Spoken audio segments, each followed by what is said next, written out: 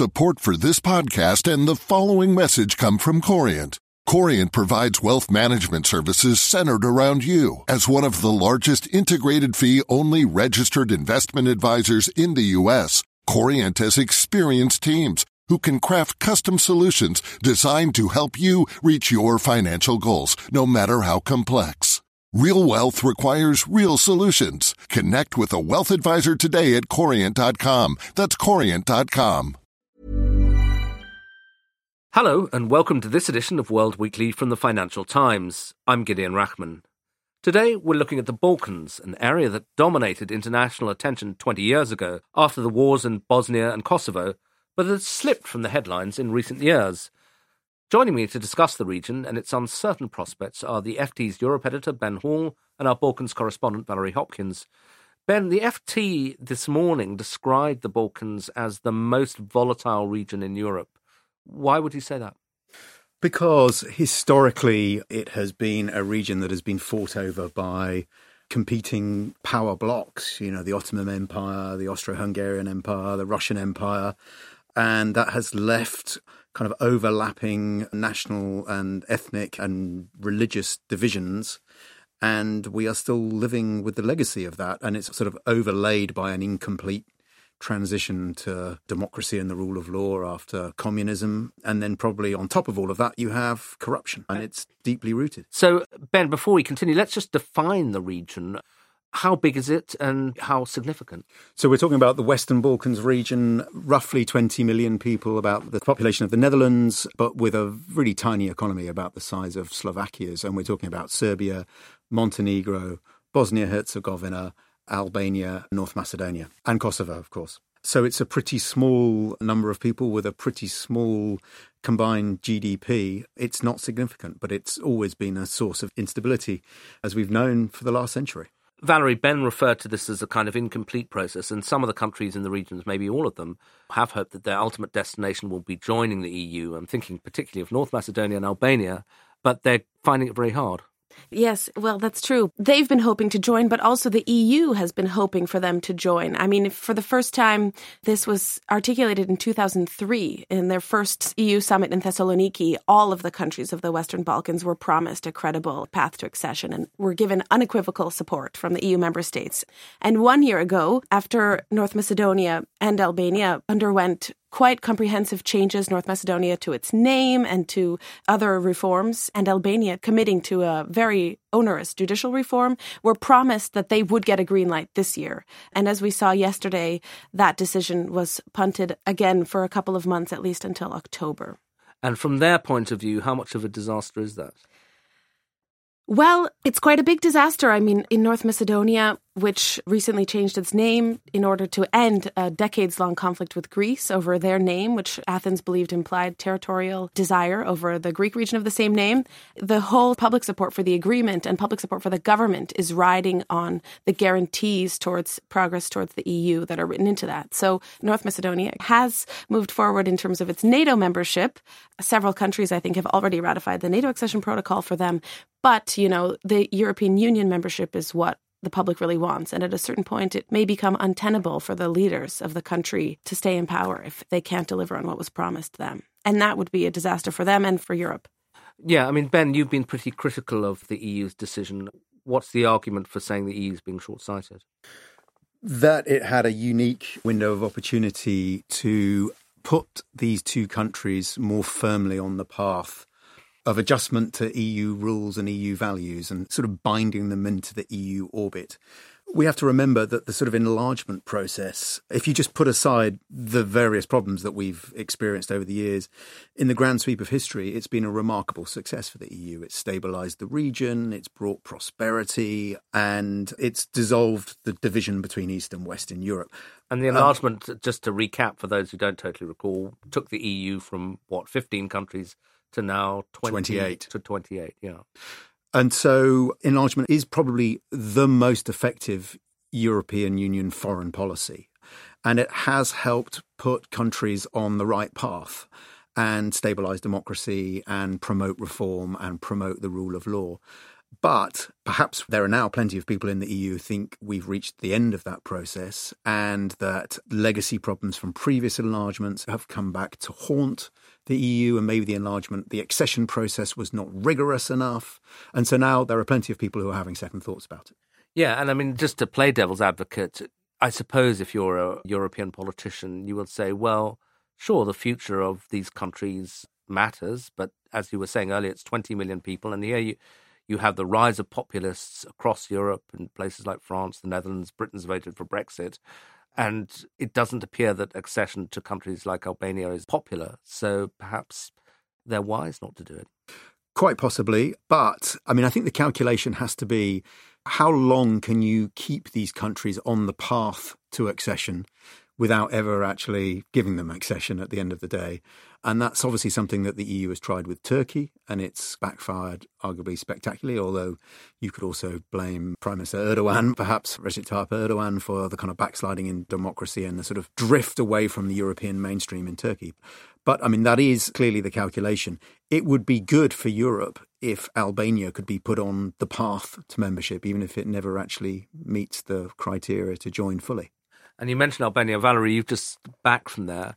Give us a description of where the country is in terms of its economy and its politics, because when I was growing up, Albania was like the most isolated place. It was the sort of North Korea of Europe.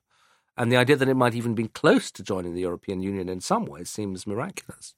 Well, indeed it is, and it's quite far off. But I think, to build on what Ben said, many member states have grown tired of the process and have learned that they need to impose further and further restrictions. We see that many of the countries that have joined in recent decades still have problems with their judicial systems. So we're talking countries like Romania, Bulgaria. Yes, Hungary, if I may say.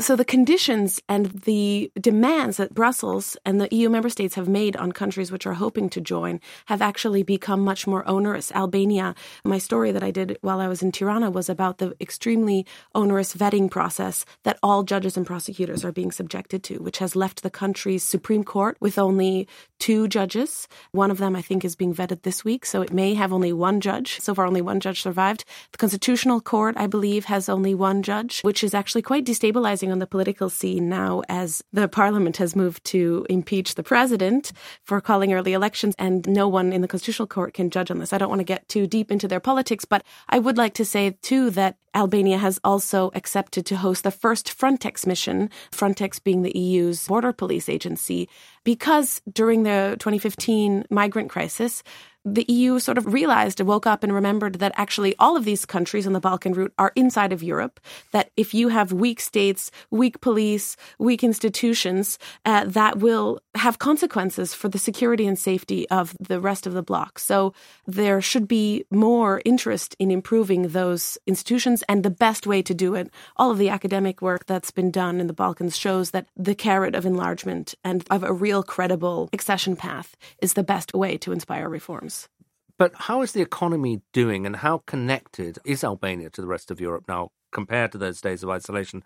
I mean, silly anecdote, but, I come across Albanians in London now, Albanian builders around the corner. So to some extent, they seem to have been integrated a little bit. Well, absolutely. I mean, quite a significant portion of Albanians left the country in the 90s in search of jobs, better opportunities.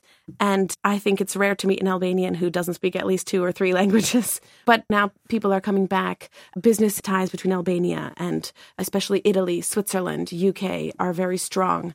And the economy is growing. I think actually in the Balkans, the economies are growing much faster than the EU average, about 4-5%. They still have a long way to go to catch up, but there's quite a lot of vitality in there. And what about this issue of organised crime, which is thrown at all the countries in the Balkans, but I think particularly at Albania? For those sitting in Brussels or elsewhere saying, do we really want a country in that condition inside the EU? How serious is the problem? Well, it is a serious problem. And, it also goes to show that, again, you can't separate the Balkans, even, with Albania or North Macedonia or anyone not being inside of the EU. Criminals will always find a way to engage in their activity. It seems to me in some of my discussions with police, judges, prosecutors, that sometimes this threat is overblown. For instance, the Dutch parliament several weeks ago passed a bill asking their government to withdraw the visa-free travel for Albanians due to organized crime. And then when you go in and talk to Dutch officials, they say, actually, this is not necessarily for violent crime. A lot of people are trying to get on boats. Maybe they're trying to come to the UK, but actually they're not necessarily being arrested for trafficking in drugs or persons. Right.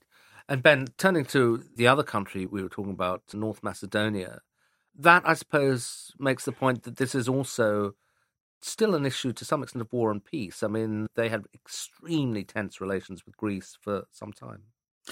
Yes, they have done over the dispute over their name after the collapse of the former Yugoslavia. And that, of course, has prevented Macedonia, North Macedonia, as it's now called, integration into the Atlantic community, the EU and NATO. So, I mean, it really was a huge step forward when Zoran Zaev and Alexis Tsipras, the Greek premier, achieved this deal. And it's still highly contentious in Greece. And we have a general election next month in Greece where you are likely to see the return of a centre-right New Democracy-led government.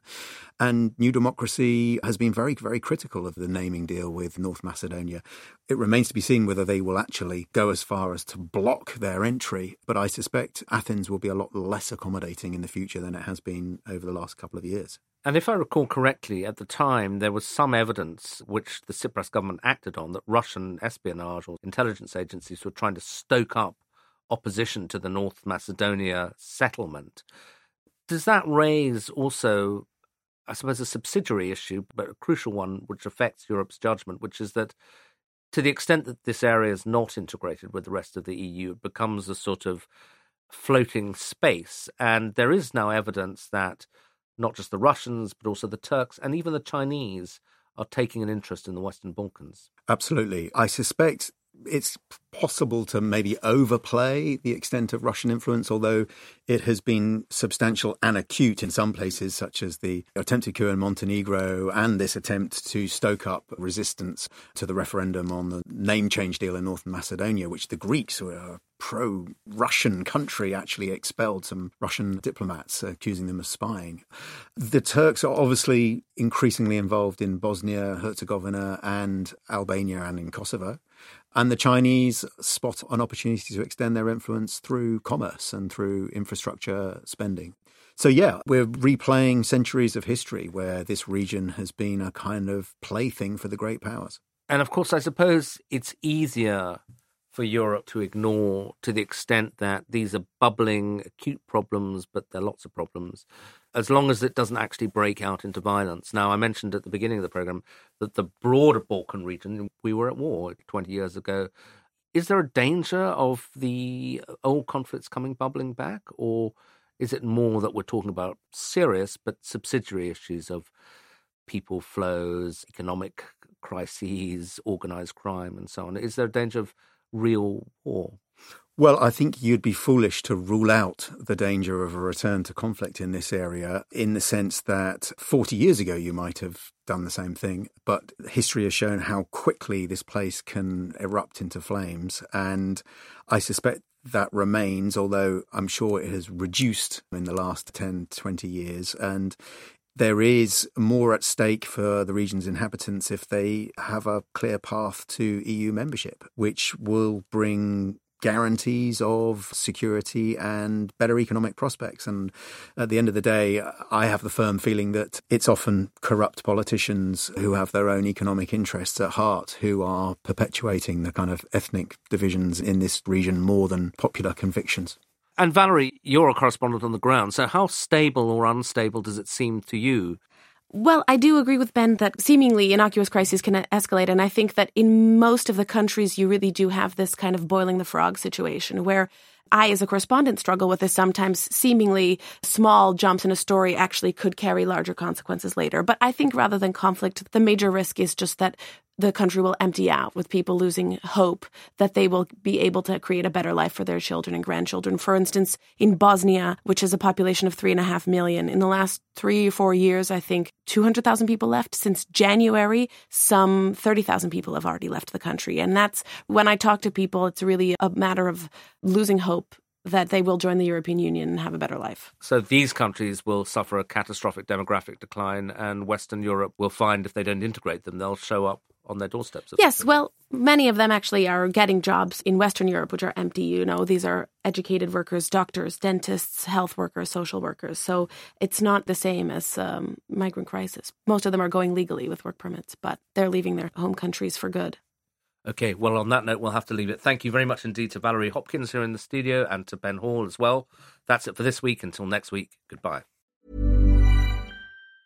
Support for this podcast and the following message come from Corient. Corient provides wealth management services centered around you. As one of the largest integrated fee-only registered investment advisors in the U.S., Corient has experienced teams who can craft custom solutions designed to help you reach your financial goals, no matter how complex. Real wealth requires real solutions. Connect with a wealth advisor today at Corient.com. That's Corient.com.